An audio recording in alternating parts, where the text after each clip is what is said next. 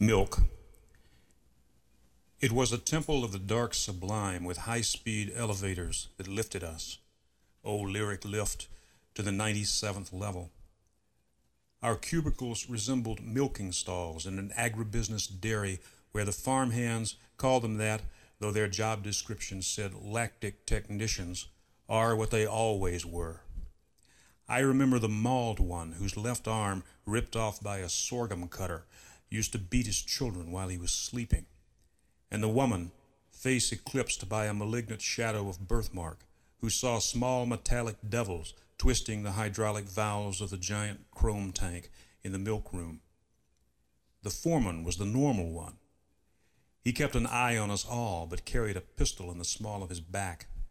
For rats, he muttered, with a sidelong maniac grin. Then there were the cattle.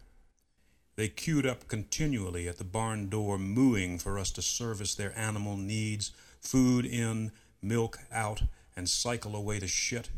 But they dreamed of liquid nitrogen, the tanks of sperm in a distant room, harvested from the bovine elite and stored like platinum.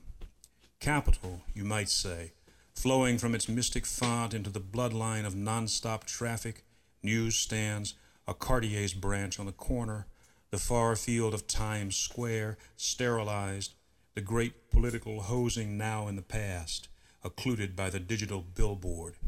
Got milk?